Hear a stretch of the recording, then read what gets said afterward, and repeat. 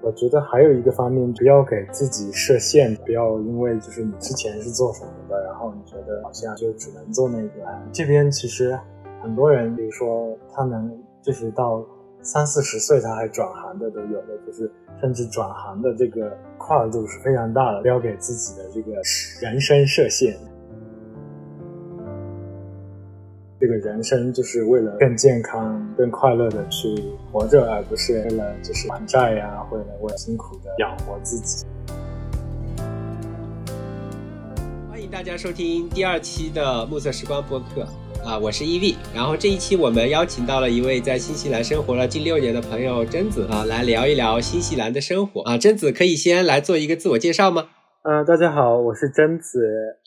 很高兴跟暮色时光的朋友们一起聊一下在新西兰的生活。我现在是在新西兰的上哈特这边居住，然后到新西兰快6年了，就这样吧。好的。然后我们还有另外一位嘉宾，就是上一期已经出现过的利勇。然后我们可以说一下，我们现在的录制是一个远程录制，然后利勇是在北京，我现在是在东京榛子是在比我们早4个小时时区的新西兰。好的，然后那我们就直接可以进入我们的正题吧。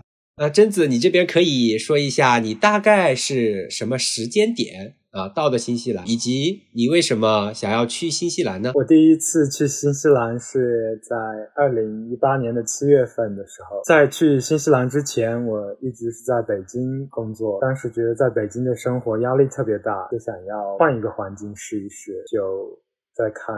不同的地方，然后去什么地方呢？我当时最开始去新西兰之前，我也没有想说是要留下来之类的，就是想要过来体验一下这边的农村生活农场生活，比如说是去果园里摘摘果子，除杂草，然后去牧场里剪羊毛之类的这种打工度假的生活。我在18年的时候，我尝试了一下去申请这个打工度假签证，很遗憾的是第一次并没有抢到这个签证，它是像秒杀一样的，就是在6月份的时候会放出来大概1000个名额，到了那个时间点呢，大家一窝蜂的就去秒杀这个签证。到了那一年的11月份吧，我开始准备去申请这个银爵签证，它的这个申请方法和打工度假签很相似，也是秒杀一样的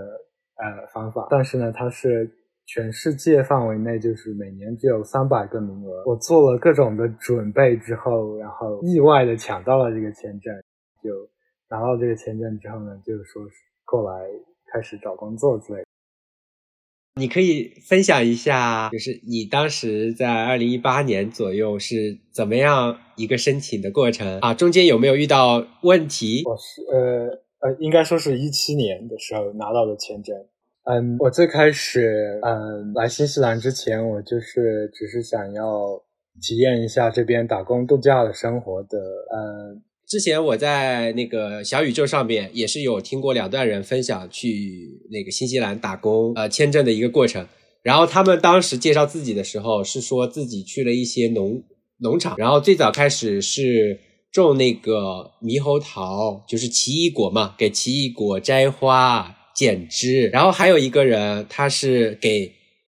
他也分享了自己很长时间吧，他大概过去了可能有将近10年左右的时间，然后他可能去过一些超市里去给餐馆里面打过工，然后也自己找工作，去那些公司里面做过一些白领嘛，职员之类的。你这边你刚才跟我说就是最早的时候其实是想要去打工旅游的方式去新西兰的嘛，但是后来你没有走打工签证这一条道路，你能说一下你当时是怎么申请到另外一个新西兰的签证的吗？我当时完全就是用这个银爵签证的这个申请的这个机会，想要去练习一下抢这个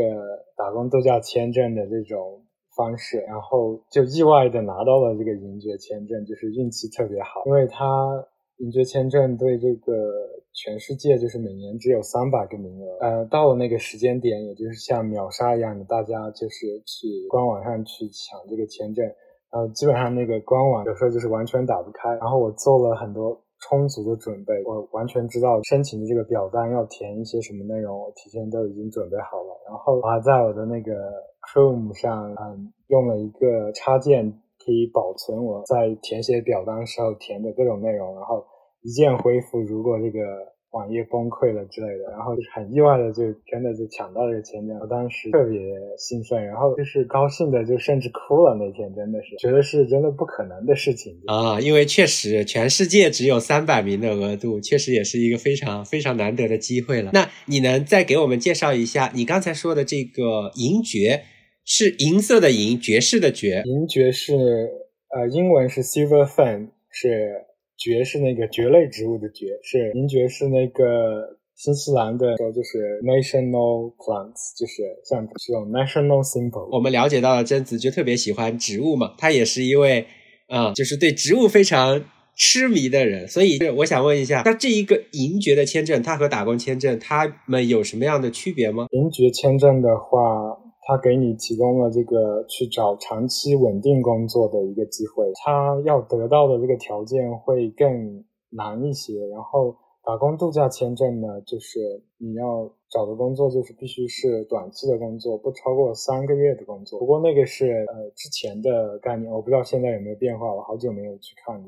这些签证的区别了。很遗憾的是，现在这个银爵签证呢已经没有再开放了。我申请的那一年是倒数第2年的2018年，它是最后一次开放这个银爵签证的申请。好的，知道了。明白。当时你已经拿到签证完之后，当你得知到你抢到了那一个之后，你当时的这样一个，就是你已经知道了你想去了，但是你有没有那种面对了一个未知国度，他也说的语言也不一样，有那种就是你能分享一下当时你的感受吗？除了非常的兴奋之后，你有没有什么别的一样的感受可以跟我们分享一下？好多当时就是我真的是完全不知道接下来1年会发生什么，我就查了很多资料之类的，然后去看这边的生活是什么样的，然后大概需要准备一些什么样的东西，然后带一些什么样的东西。然后我之前都抢到这个签证之前我都不会开车，我就是临时那一年的上半年2018的上半年开始学驾照，然后开始就是补充一下其他方面的生活技能。下半年2018年7月份的时候过来，然后到了这边之后，对，也没有完全确定会发生什么，就是让自己去拥抱那种未知的那种感觉。那你在第一年的，当你就2018年7月份抵达新西兰的那一天开始，这一年在新西兰你是怎么度过的呢？就是有没有遇到比如说生活上的困难或者是说有没有什么不方便的地方呢？我最开始到新西兰的时候是在奥克兰，然后在奥克兰待了大概3周的时间，因为各种各样的原因吧，然后就最后决定是来惠灵顿了。首先我刚来的时候，因为国内那边是夏天嘛，7月份刚过来这边是冬天，是最冷的时候，然后我就得流感了，然后就发烧鼻塞了大概2周，那2周的确觉得还是挺难受的。就是你当时得了流感之后，有去像比如说像新西兰的医院或者是诊所之类的去看病吗？还是说去了药店去配药？我当时的话就是自己大概带了一些什么维生素 C 之类的，我也没有特别的吃什么感冒药之类的，因为之前在国内也感冒了，也就是不怎么吃药，然后也就是让它自然的去治愈。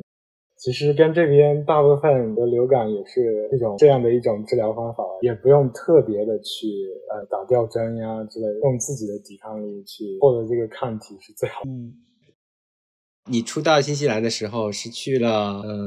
还是在奥克兰待了大概3周的时间。对，是奥克兰。你能分享一下你在那3周时间里面有没有什么就是除了流感能让你比较印象深刻的，到现在为止你还能记得的，就是说比如说你看到了某个新鲜的东西或者是看到了一些风景你都可以给我们分享一下。刚下飞机之后的确就是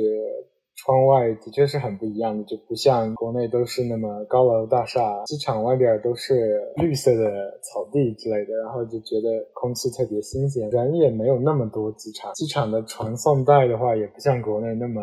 大，精致袖珍的感觉，一切就是那种比较自然的感觉。最开始的这3周给我印象最深刻的是这边的人都很友好，就是你出去散步啊或者是逛街之类的，陌生人会跟你打招呼，主动的跟你 say hello 啊 good morning 这样的之类的话。然后国内的话很多人陌生人的话都不会打招呼，然后这一点就是感觉很不一样，然后就觉得大家就是有那种不一样的心态，觉得对一个陌生人会很友好的那种的态度吧。然后这边的自然环境也很好，之前我一开始住的地方就是离那个公园什么的还挺近的，走10多分钟就能到公园。公园的话是特别漂亮，然后种着不一样的花，然后有一个小溪，然后小溪里就有这边的那个本土的鱼类，是一种鳝鱼类的还是鳗鱼类的动物，就有好多小朋友就丢面包去喂这些鱼，然后它就是那个鱼的话是那个很长形的那种形状的，应该是鳗鱼。虽然喂它其实也不是那么好啊，它不应该吃人类的食物，但是就是大家就是不会去捕捉这些动物，跟动物们就是很友好的相处。这边鸟类也不怕人，它会飞得离人特别近的，飞来飞去的，没有那么害怕人类。其实你分享的内容其实也和我当时来日本第一次飞机下来之后的感受非常类似，就虽然没有新西兰那么大的景色，但是大家的友好态度还是能够看得到的。因为我是初到那个成田机场嘛，就我不知道在怎么走的情况下，我当时从机场到我住宿的地方，一路上面有很多的选择，有很多的岔路，然后我惊讶的发现在每一个岔路口几乎我都能找到在那边举着牌子指导你怎么走，或者是你可以直接问他怎么走的，要不就是乘务员，要不就是机场的服务人员。虽然说东京的地铁线路非常复杂，但是我第一次乘坐他那个地铁的时候就完全没有说是有任何的迷路啊走错的这种问题。然后你刚才提到的城市里面的鸟啊，城市里面的这个动物，就这边也是鸽子也是到处乱飞，它会在人行道上面突然就降落在你面前。对，也是。不过也有不好的地方，这边的老鼠也特别大。有一回我从那个人行道上面突然窜出一只巨大的老鼠。我到这边倒是还没有见过很大的老鼠，这边哺乳动物没有那么多但是有一次我看到那个负鼠，我下班的回家的路上，之前我是住在那个离惠灵顿更近的一个地方，回家的路上都是那个爬一段山回家的，然后在那个回家的路上看到一只很大的负鼠。负鼠呢是那个澳大利亚的本土动物，然后这边有的人在养这个负鼠呢，用它的这个皮毛去做那个皮毛大衣，然后它的毛真的是特别的软和的那种质地，比羊毛还要软和。我当时我就跟着那个负鼠去跑，然后它就一路的往前冲，然后爬到那个树上，然后我就在那看了它一会儿。这确实挺好的。对，那你到新西兰的第一年，你是怎么解决住宿的问题的呢？你是自己找房子吗？还是说因为我之前听那个播客，他们有人是找寄宿，或者是说背包客住宿在别人家里边这种，你是怎么解决的这个住宿问题的呢？我最开始的时候我也不是很知道怎么去找房子，然后一开始通过网络去找，天威网有的时候会有一些信息，主要还是华人在用天威网了，然后会发布一些他们自己的房源，通过那个上面然后去联系到这个房东，然后去租房。我一开始，然后后来我在惠灵顿这边，惠灵顿用的比较多的一个当地的一个报纸上会登录这个租房的信息，它还会登录一些工作的信息，有时候还有那个出售的信息。这个报纸呢叫做乡音报，它有这个网络的版本，也有一个实体印刷出来的版本，就是在这边的超市门口有的时候你就可以免费的去拿到这个报去看这些信息，还挺方便的这些。有时候还会有这个，如果你要是找这个华人的去住的话，那还有什么微信群啊之类的，这些都是一些渠道吧。但是如果你想要体验一下跟别的来自不同文化的背景的人居住的一个什么样的体验的话，你可以去那个 Airbnb 上去找，但是 Airbnb 上大部分还是短期的为主，虽然也有长期的，就是他会住了之后呢，他会觉得你还挺不错的一个房客的，也不吵的话，跟他商量一下，就是长期能不能便宜一些呀之类的，然后就可以转成那种长期的。还有一些别的渠道的话，像比如说那个 Trade Me， 还有那个这边的话用 Facebook 用多一些，然后 Facebook 之类的，或者是那种 Facebook 有一些那种租房的那种页，然后大家去发布这些信息，渠道还是有一些。确实，可能对于一个不了解新西兰的人，可能对这边不清楚，但是如果你深入到了那个环境里面，你可能还是能够找到不少的这样一个发现信息的渠道的。对，那如果方便，你可以分享一下，比如说当时5-6年前你在新西兰租房子的时候，它大概是需要多少的，比如说一个月大概是需要多少钱的？我刚来新西兰的时候，我住在惠灵顿的时候，就说惠灵顿吧，我印象比较深刻一些。我刚来惠灵顿的时候，我住在那个离城区大概6-7公里的一个地方，叫做 Johnsonville。那个地方大概这边房租是按周算的，就是170、100到180这样子每周的样子。就是纽币，单位是纽币。当时我就是还没有找到工作，然后我就在那个地方大概住了挺长一段时间的，住了大概8-9个月，大概这样子。那你刚才说到了新西兰的租房市场是按照周来结算的吗？对，我们都是按周去交房租的。这个有一点你们日本是这个，那相当于日本是按照月份来租的，基本上是按照月租金，这个和国内也差不太多。对，你可以换算一下，比如说170、180，那就是一个月大概是4个周嘛，假设就是740、750左右。差不多，然后算下来也得一个月也得3000多一些吧。你有关注纽币的，因为我查了一下，一纽币以现在的这个汇率换算的话，一纽币大概等于4.5人民币左右。但是这个值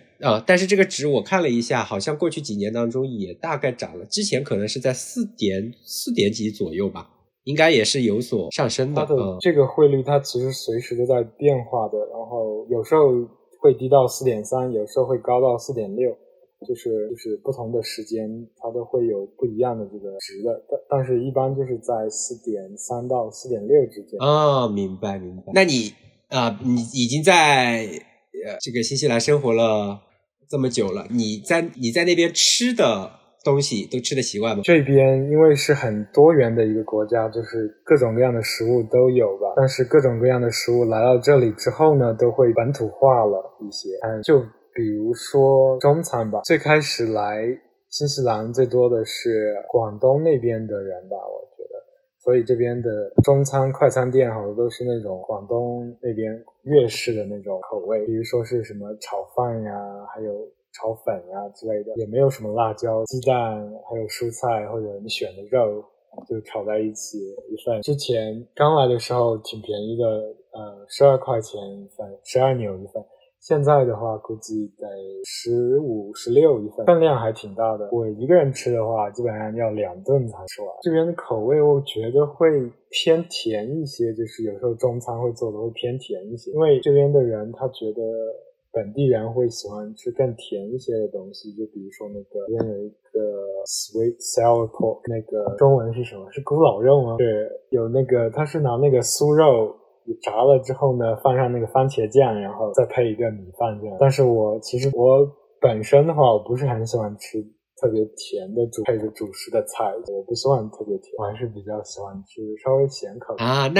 那你在那边经常吃的，比如说日常会吃的比较多的是一个什么样的东西呢？如果我不想做饭的话，我现在就是要考虑一下各种食物的那个营养的成分，我主要还是口味现在对我来说是次要的了，我觉得。然后我会吃那个赛百味吃的多一些，然后赛百味有沙拉，然后有那个三明治之类的，然后我还会去吃那个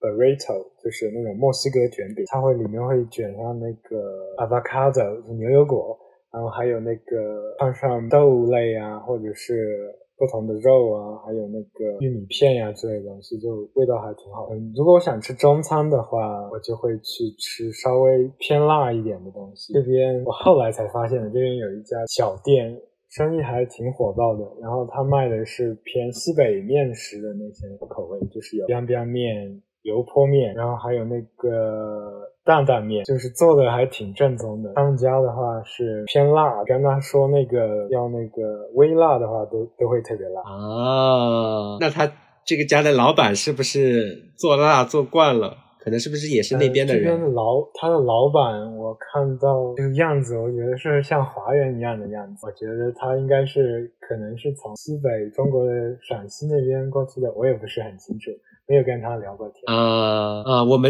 就是我们这边，我们经常发现了一家在上野那边的，他做湘菜，做湖南菜，也是做的有那种辣度，也是非常够劲道。然后湖南人去了也基本上都说比较地道的那种菜。这边就是新开了一些餐馆，是后来的移民开的一些餐馆的话，就会有各种不同的口味，就有什么四川的火锅啊，然后四川的川味的话，它还会卖什么香辣牛肉面，做的还是挺正宗的。有的餐馆它还会卖国内就是会比较火的一些东西，比较火的小吃啊，比如说在国内已经火完了，然后再来这边再来做，比如说什么手打柠檬茶呀，还有什么烧串啊之类的。那我顺便问一下，你们那边奶茶店多吗？我们这边奶茶店不是很多，但是现在越来越多了。惠灵顿的话，现在大概有4-5家这样子。奥克兰就会多很多，奥克兰的奶茶要选择很多，然后做的也很正宗。惠灵顿的选择没有但是也还行吧，凑合喝。那咖啡店多吗？惠灵顿的话，咖啡店特别多，各种各样的咖啡店。然后我一开始就刚来的话，我不是很清楚这些嘛，然后就是还是去什么星巴克去点一个咖啡，然后后来才知道本地人都不怎么去星巴克的，本地人都是去本地人开的咖啡店。然后星巴克的话价格会稍微贵，本地的咖啡店的话，一个正常 regular size 的一个咖啡，大概也就是5块钱的样子，5纽币。对，然后这边对，大概25块钱的样子。不知道国内现在咖啡是什么样的价格，因为现在是不是品牌也越来越多了？我之前听我们上海的同事说，星巴克他们也不怎么去，也都是去本地人开的，他们喝 Manner 的咖啡比较多。然后北京的这边因为叫什么 Coffee 咖啡和那个瑞幸咖啡在竞争嘛，然后最低可以9.9块一杯人民币。9.9块这个价格在这边的话绝对是喝不到的，但是你要是自己泡的话也可以自己泡，就是可以买一个咖啡机过来，或者是你也可以做手冲，就是买一个磨豆的机器，然后自己磨，然后再用开水冲它，味道也还可以。然后这边咖啡比较一个有特色的咖啡，这边的Flat White， 是应该中文他们翻译是叫馥芮白。我对咖啡，星巴克和那个瑞幸也有。对，还蛮好喝的。它跟拿铁的区别的话，其实我也不是很清楚，因为它的那个咖啡浓度会更高一些，然后所以就会更苦一些。是的，是那个2倍的咖啡量。然后顺便我在想问一下，刚才有提到牛肉面，我看新西兰是牛肉出口大国，对不对？然后我们大家经常买的就是惠灵顿牛排，对吧？那你们是不是平时吃牛肉是不是很多很便宜了？这边牛肉价格其实算起来还算可以吧。我一般就是去超市买一块那种冷鲜肉的话，一块大概500克400克的样子，大概9刀到10几刀不等，因为也有不一样的部位，那个价格是不一样的，然后就是那样子买的话会稍微便宜一点。我其实也不怎么去西餐馆去吃牛排，去吃过几次吧，就是有时候有有活动的时候，比如说买1送1啊，或者是过生日的时候啊，那种时候去吃一大顿牛排之类的。那贞子你现在是在自己家里做饭比较多呢，还是说外食比较多？我现在我觉得还是一半一半吧。每周末都会去采购一些食材，蔬菜啊、肉类之类的，然后准备一下下一周的食物。然后如果不想准备呢，就在公司附近买一些吃的东西。然后对，如果我自己做饭的话，我最开始我做的种类也不是很多，就是还是之前国内会什么还是就做什么了，就是像什么咖喱呀最容易的，比如说有咖喱块嘛，不是就可以很容易的做一个咖喱，或者意面。意面的话，这边能买到那种意面的酱，然后可以用意面的酱和牛肉末啊，或者是不同的蔬菜之类的炒一炒，然后再煮个面，然后一起就拌一拌，搅拌，然后那就可以当午餐了，就带到公司去当午餐。然后或者有时候呢，就吃的很简单一些，就是带一个金枪鱼罐头或者金枪鱼的做的饭，那个是超市里买的，打开就能直接吃的，然后营养又便宜。你刚才说的就是做意大利面，这边也是，日本有上10种吧，可能有去超市里面可能能见到上10种不同口味的这个意大利面酱，然后我也经常反正煮一煮嘛，然后放上酱就能吃，确实很方便。那就是你在过去的如果说这边比较特色的食物的话，毛利本地人他们有一个很特别的食物叫做憨米，然后他们是那是什么？那是什么东西？它的原材料呢，主要还是有肉类呢，然后可能有羊肉、鸡肉，或者猪肉，然后呢蔬菜之类的呢，有那个土豆或者是红薯啊之类的，南瓜之类的。然后呢，它做法呢，就是用那个地热去烹饪这个食物的。如果是在有这个自然地热的条件下，比如说那个罗托鲁瓦地区，他们就可以甚至在自家后院就能做，因为有的人家就是后院真的就有这个地热的资源。如果是像比如说惠灵顿地区的话，这边的韩语呢，就是他们先烧个火，然后把那个石头烤热了，呢，再把这个食物放到这个石头上，然后用土把它埋起来，大概埋一早上再多一些的时间，这个食物就好了，就把它挖出来，然后就可以吃了。是用石头的余温去把这个食物烹饪完成是吧？确实比较有特色啊，这个。那你吃过吗？我吃过，这边有一个也不是说外卖，就是有一个它可以给你 deliver 给你派送，但是你要提前跟他说了。就是这种口味的这种食物的口感怎么样？我感觉它是介于那个烤的食物和蒸的食物之间的一种口感，就是它没有烤的那么焦，但是呢，它又没有蒸的那么水的那种烂的那种感觉，就是保留了这个食物的那种质地，可能就没有烤的那么干，但是也没有那么像真的那种那么柔软，是吧？大概能够想象得到。下次可以去尝试一下。我们可以切换一下，你在那边有没有去过哪些地方旅游过呢？过去的这几年还是旅游了好多地方的，大部分的城市都去过了，就是有几个角落的地方还没有去过。北岛的最北方还没有去过，然后还有那个北岛的最东边没有去过。南岛转了大概大部分的著名的地方，走马观花。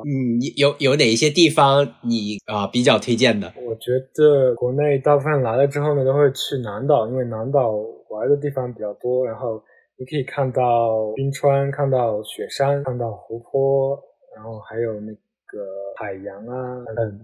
我想一下，我先找一个地方去介绍一下。大部分人都会去，比如说那个 Queenstown， 就是皇后镇。皇后镇的话，它有一些比较有意思的活动吧，比如坐缆车，然后还可以滑雪，冬天的话可以滑雪。然后南岛有很多地方都值得去看一下，然后有那个米尔福峡，英文叫 Milford Sound， 可以就是到了那个地方之后呢，你可以坐轮船，然后他就带你就是怎么说，行驶在那个海峡中间，然后你可以同时看到雪山和海洋，真的。还有那个，因为那个地方经常下雨嘛，然后你就听到那个雨声，然后还有那个瀑布从那个山上流下来的那个景象特别壮观。有时候还有那个雪融化的溪流。这个地方也是在南岛是吧？对，它在南岛的西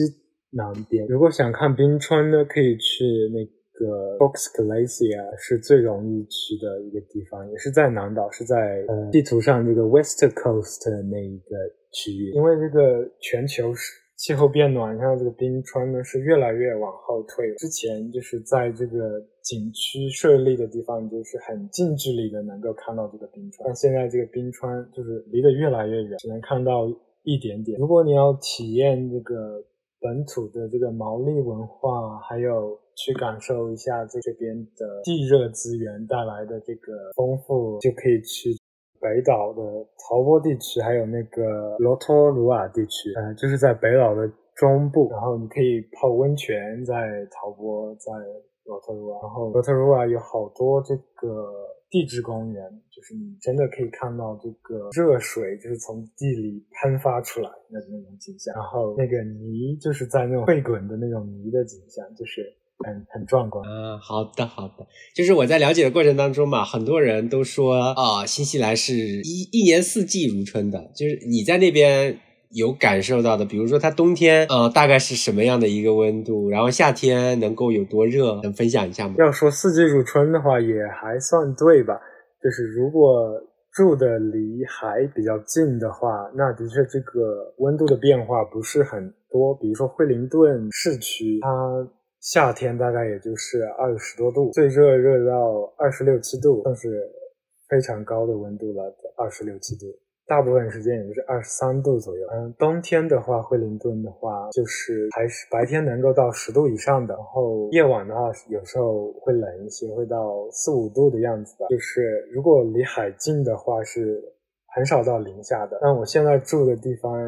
就是离海还算稍微远一些，所以我们这儿冬天也会下霜的，也会到零下5度的样子。然后所以我觉得还是挺暖和，大部分时间就是比较凉快比较暖和的这样的一种气候，但是气温变化有时候也会变化的比较快了。比如说今天很热，然后突然降了雨了之后，夜晚天空没有什么云，然后第二天呢可能就会有点凉，就会降了10多度的样子。那说完了气候我们可以再聊一聊说现在2024年的这一个时间点因为刚经历过了疫情嘛，就是疫情前和疫情后的这个新西兰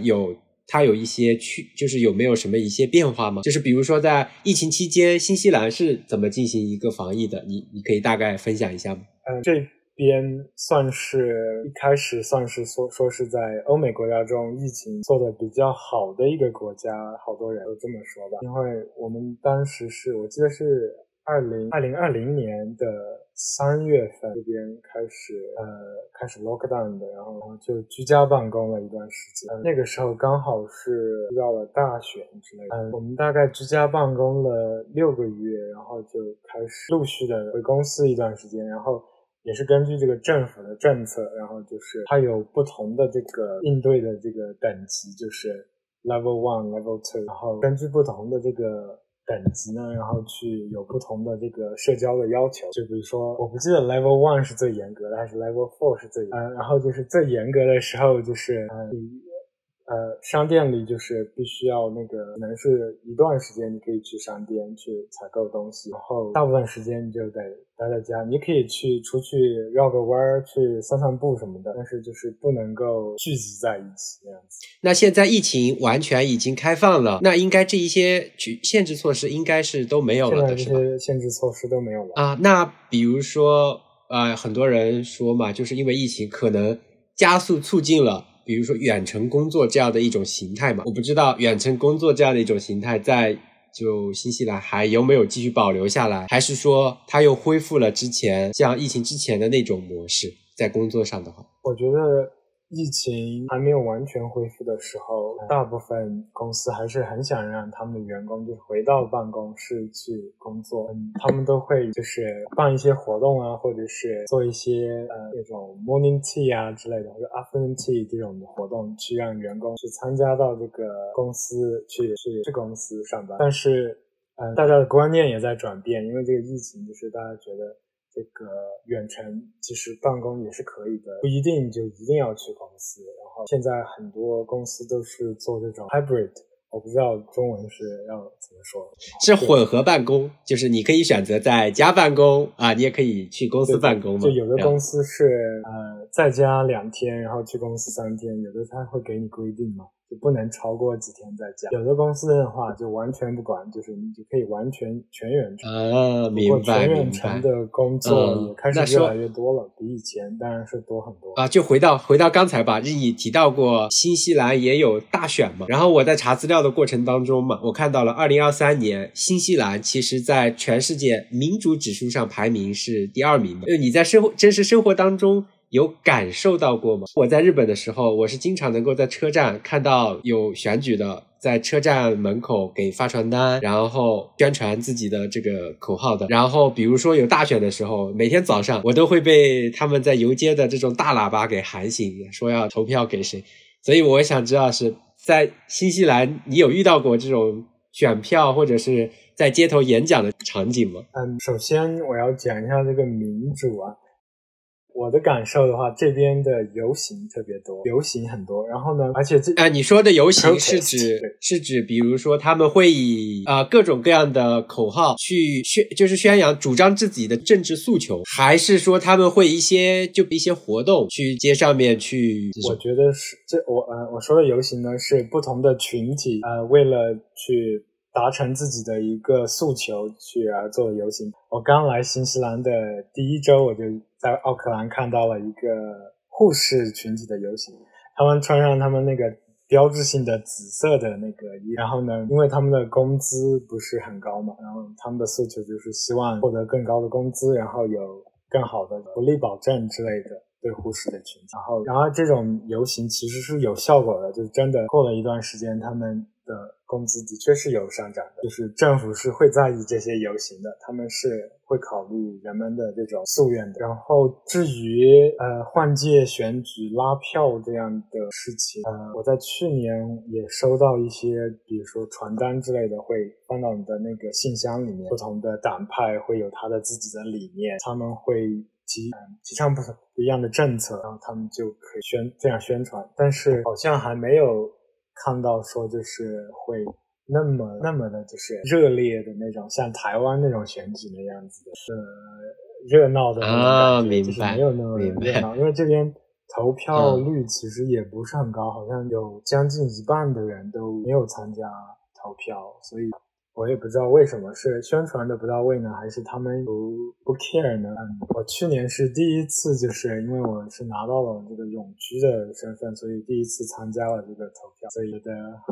这个国家的确是挺民主的那你能分享一下当时你投票是你真的去支持了这一个比如说哪一个党派的哪一个政策，还是说当时只是想体验一下这个整个流程？或者是说你能分享一下比如说到了投票当日你会做一个什么样的这个是需要到哪个地方去投票，有没有一个这样一个流程可以跟我们分享一下？像我们这儿的话，就是去年的话是有一段时间，他每天在我们这个市中心的一个商场里面，他专门有他把一个商店，那个之前商店现在不是商店了，然后他就让大家去投票，然后就拿着你的这个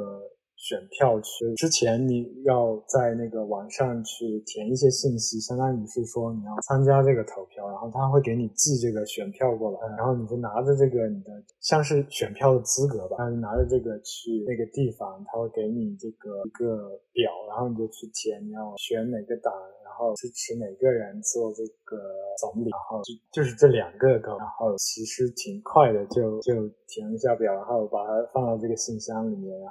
然后我也是根据它比较适合就是它的政策就是对我有利还是没有利这样的这种观点去投票的。好的，感谢分享。因为我之前和一位韩国朋友聊的时候，他们每当到选举日的时候，那一天他们其实是可以有一个短暂的假期的嘛，大家都到一个投票站去进行一个投票那在比如新西兰那一天是一个放假的节日吗？还是说大家都是抽时间去那个投票站去做一个投票的？这一天是不放假的，大家还是就是抽时间去吧，大家都是比如说用午休的时间，或者是下班之后，他有时候开的还会稍微晚一点，到7、8点的样子，然后那样子去，所以是没有假期的。明白。好的现在你生活在惠灵顿这边吗？那你经常的出行方式是什么样的呢？像我去年之前的话，我还是住在离惠灵顿很近的地方，然后如果我要是去城区的话，我基本上都是走路就能到，就是大概15分钟我就能走到城区。现在的话，我搬到了上哈特这边，其实离这个城区还挺远的，所以就得坐火车去。但是平时如果真的要去购物啊，或者去买东西的话，还是得开车吧。虽然我不怎么开车，但是我有朋友可以开车，我一般是蹭车之类的。那说到车了，可以大概了解一下，比如说在新西兰，如果要买一辆车，它大概的价格、平均价格或者是什么，你清楚吗？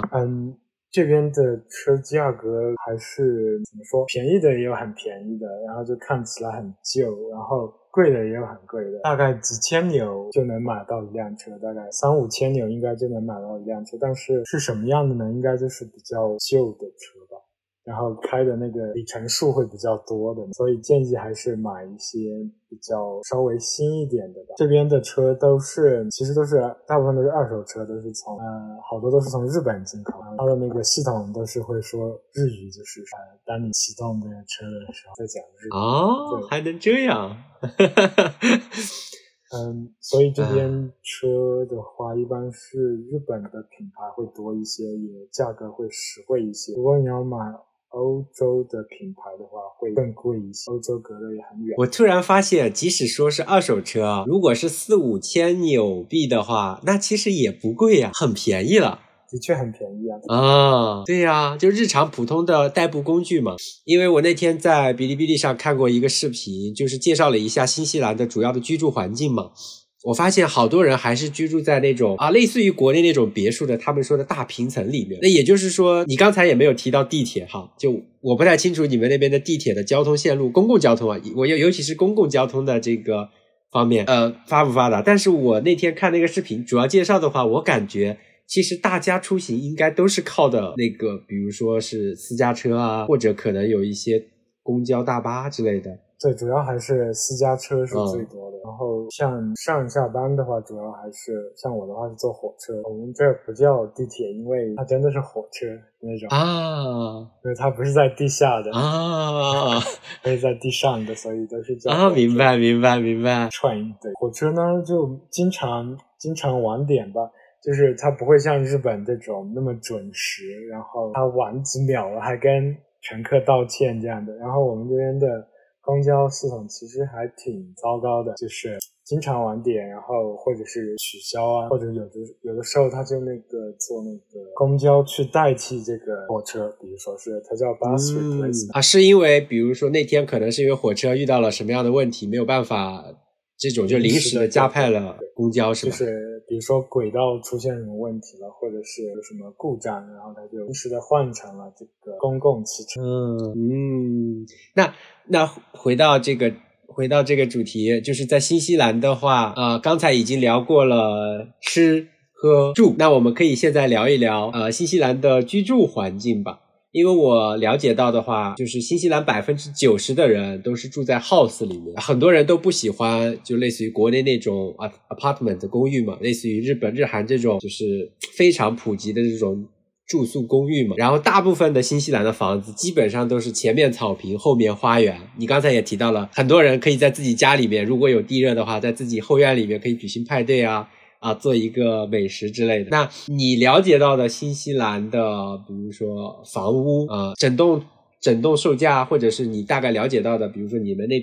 边区域的这个房价水准大概是一个什么样的水平？这边的确就是 house 会多一些，这种高层公寓不怎么多。这个原因呢，可能一部分是人口密度本来就不是很高的这个原因，然后还有一部分原因可能人们也不喜欢住在这个高层房，还有新西兰本来它就是在这个地震带上的，所以建这个高层其实它的开销其实很高的，为了保证这个房屋不在地震当中受损的话，其实建这个小平层的这个大 house 反而是比较合算的，而且它是比防震的这个系数会高一些，因为我们这个房子都是木头的，其实好多都是木。然后价格的话，它真的就是不按照这个平米来算的，就是国内就是喜欢按照平米算，然后跟国内的朋友聊天都是问多少一平米啊，然后其实这边都是不动去算这个房价的。然后现在惠灵顿周边地区的这个均价，像我这个住的这个地方的均价大概就是70-80万纽的样子，然后它会根据这个房屋的建设的年代，然后它有多少个房间，然后它的这个装修是有没有很新，然后它这个占地面积大概有多少去定这个价。确实。你刚才提到了新西兰也在地震带上，你过去这么久有体验过地震吗？有很多回地震，就是好多回。我第一次第一次感受地震的时候，当时是好像在卫生间里面，然后就突然震起来，然后就觉得很摇晃的很厉害啊。那你当时那一次地震的话，它有等级吗？就是它大概是就是它大概是多少级？4.23、4.3左右的。这边地震还是挺频发的，5级以下的地震还是经常有啊。我一直以为新西兰它不是一个地震的就是至少不是地震频发的国家，我没有想到竟然也会地震很多的。然后我在这边的体验是日本它有一套那个地震报警系统嘛，地震还没来，你可能就被那个报警的这个手机上的报警系统给吓到了。但是实际上你本身能感受到的地震其实还比较少吧，就是除非是比较就3、4级、4级以上的地震的话，其实你能感觉到摇晃，但是平时的其实报警声反而更吓人。新西兰有类似于这样的一个报警的这样的一个机制吗？还是说可能因为它的影响范围没有那么大，所以有没有一个这样的告警制度吗？就是地震的话，我们没有这个预测的这个制度，但是我们的确会有这个报警。就比如说地震了之后，某个区域可能会出现海啸的话，你的手机上就会出现一个 alert， 一个警告，就是也会响的声音会不一样一些，比较长一些，然后就给你描述说是某个区域可能会有这个海啸啊，或者是地震的次发灾害之类的，但是没有对这个地震本身的这个预报呢是没有啊。那你了解到就是新西兰历史上曾经发生过的最大的地震过吗？像我还没有来新西兰之前，2011年吧，应该是基督城发生了一起特别大的地震，大概是8级的地震，就是当时就是整个基督城的好多历史建筑都被毁坏了。我之前去基督城，然后还能看到废墟，因为地震的这个恢复工作是持续不断的，然后它没有一下子恢复到这个地震前的那种样子，所以地震对基督城的这个伤害挺严重的。其实这边日本也是一样的吧，就是最近不是新年的时候也是在那个能登地区也是有一次比较大的地震嘛，同样也引发了之后的有很严重的海啸嘛，其实死亡人数就是这边也挺高的。那一次的话我也是能感受到，即使是在东京这边也能感受到那个主要是时间长度比较长，就是不像平时的那种地震可能它摇1-2次1-2秒或者几秒钟它可能就停止了，但是那一次地震的话就能感受到，我在床上就能感受到一个非常长的一个摇晃的一个时间段。对，这个地震我发现它大概会有2波不一样的这种震感，好像它有那个横波和纵波之类的东西，就是它会先感受到一波，然后再来感受到一波不一样的，然后呢如果地震特别大的话，它还会有余震之类的。对，一种是你能感受到上下的波动，一种是你能感受到明显在摇晃，左右摇晃的。那好，就是吃喝住行这方面我们大概了解了一下在新西兰的这一个状况。那我们就再聊一下工作上因为我了解到就是有人说是在新西兰工作，只要有正式工作1年之后就可以有4周左右的年假，我不知道这一条信息是否准确。这个是完全正确的，你工作1年之后你就有4周的年假，然后你要想什么时候请就可以什么时候请。然后这边圣诞假的时候有时候会强制的会用这4周年假的几天时间，但其他的年假你都是可以随便用的，就是你要提前跟公司说好，然后都是可以请很长时间的年假，然后你就可以去旅游啊，去看一看你想去看的地方，所以这个年假真的是比国内要多很多啊。我觉得其实和很多国家的也相比也是多很多的，这个年假确实给的非常非常的充足。那回到了那新西兰的这样一个工业就是工作就业市场又是一个什么样的情况？这个就业市场要怎么描述呢？我要想一想。我觉得我最开始来的时候，那个时候我觉得找工作还是有一些困难的。首先来说，这边因为人口比较少，然后工作那个分工的没有那么细，就比如说像我来说，我是做程序员的话，我在国内是前端工程师，然后再过来这边之后呢，其实完全的就是前端工程师的工作其实是很少的，就是要很大的公司它招那种纯的前端工程师，然后大部分的小公司呢，它都是招这个全站工程师，就是你得什么都会一些吧，就是从前端、后端，甚至那个 DevOps 的这些东西，运营之类的，还有这个，甚至有的公司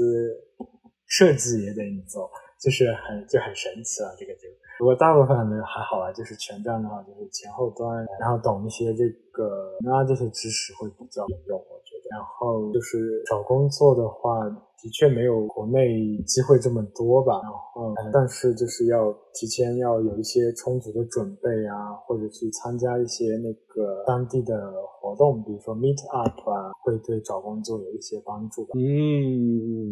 好的。那如果比如说有朋友想要去新西兰工作，你会给出来一个什么样的建议吗？就比如说至少你英语肯定是要过关的嘛，因为毕竟是一个英语为主流交流语言的国家嘛，对吧？那比如说一些其他方面你还有什么样的建议吗？比如说你可能需要加强一下自己全站的一个经验，或者是说有没有别的一些其他建议？我觉得还是就是首先英语上肯定就像你刚刚说的，要熟悉这些专有名词的一些英语，就是你才能够有效的跟你的同事去沟通，对吧？这边这个软实力其实我觉得也很重要，比如说你的沟通技巧，你跟你同事相处的这种融洽的程度也会影响你的这个工作的舒适度，还有一些比如说领导的能力啊，甚至这些都是有用的，或者是把这个工作做的就是很有条不紊的这种能力，这些都是比较有用的。然后我觉得还有一个方面，不要给自己设限，不要因为就是你之前是做什么的，然后你觉得好像就只能做那个。这边其实很多人，比如说他能就是到30-40岁他还转行的都有的，就是甚至转行的这个跨度是非常大的，不要给自己的这个人生设限，我感觉是最有用的建议。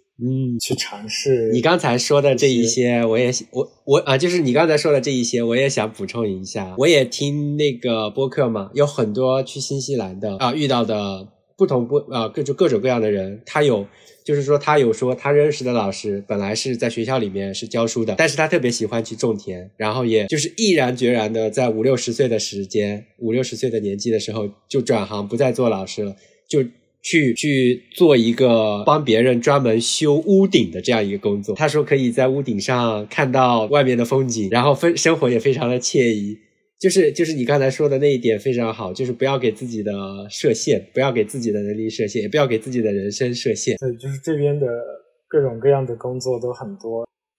不一定要做白领吧，其实蓝领这边的工资也挺高的，这边蓝领真的生活的还挺不错的。好的，那我们就直接进入最后吧。你在那边也生活了这么多年嘛，如果说让你比较一下跟国内的这些生活，你更喜欢新西兰的是什么？我觉得在新西兰的话，离自然会更近一些。就比如说我上班中午午休的时候，我就可以去跑个步什么之类的，就可以10多分钟就能跑到一个山上，就是很近。就也不像在国内，你要爬山的话会有提前的需要各种准备啊，思想工作啊，周末啊才能去。然后这边的话就是很容易，户外运动很近，然后每个人都是对这个户外运动就是很热爱。很多同事中午都是去跑个步啊什么之类的，去健身啊之类的，会活得会更加 balance 一些的，不会说是一味的那么辛苦的就是工作的这个人生就是为了更健康更快乐的去活着，而不是为了就是还债呀，为了辛苦的养活自己。虽然这边挣的也不是那么高，但是就是可以有这种悠然自得的这种节奏吧，就是可以允许这种节奏去发生，然后我觉得是最好的。是的，非常赞同曾子的这一点。那相较于这个，你觉得新西兰的生活有什么缺点吗？就比如说现在你还不满足的地方。新西兰的缺点怎么说呢？如果你刚来的时候，你绝对会觉得新西兰很不方便。首先是公交上的不方便，然后还有就是如果你习惯了国内的这个外卖还有这个快递啊这样子的便利的话，那你肯定会觉得新西兰的这些是不方便的。但是你要换位思考一下，做这些行业的人他们也需要休息，他们也是一个平等的人，然后他们按照自己的节奏去做这些事情，就也能够就是平衡下来吧。还有别的什么缺点呢？就是可能公共设施会稍微旧一些，就比如说街道上这些水管有时候就会破了呢，正要过一段时间才来修。不过好的地方就是你可以通过这个网站去跟政府去说这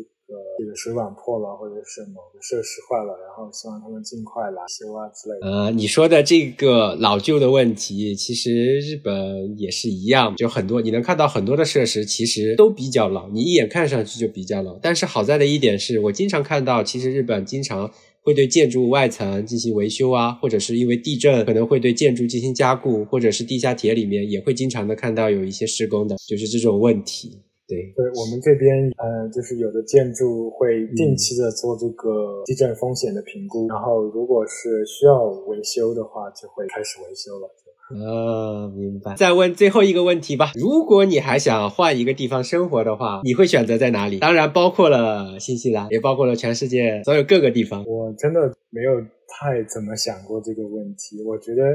我再换一个地方生活的话，我觉得我来新西兰的可能性还是很大，因为这个国家真的确是一个比较多元比较包容的国家。如果我去别的国家的话，我们不知道能不能那么多元，那么容纳不同的民族啊习俗啊，然后气候还那么的好，然后就感觉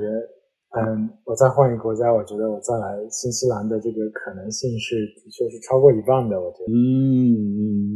好的，感谢贞子的这么多真诚的分享。那这一期我们的节目就到此为止。如果你对新西兰有任何想问的问题，也欢迎通过留言、评论的方式告诉我们。如果你觉得这一期节目对你有帮助，那也欢迎收藏、点赞。最后再次感谢您的收听。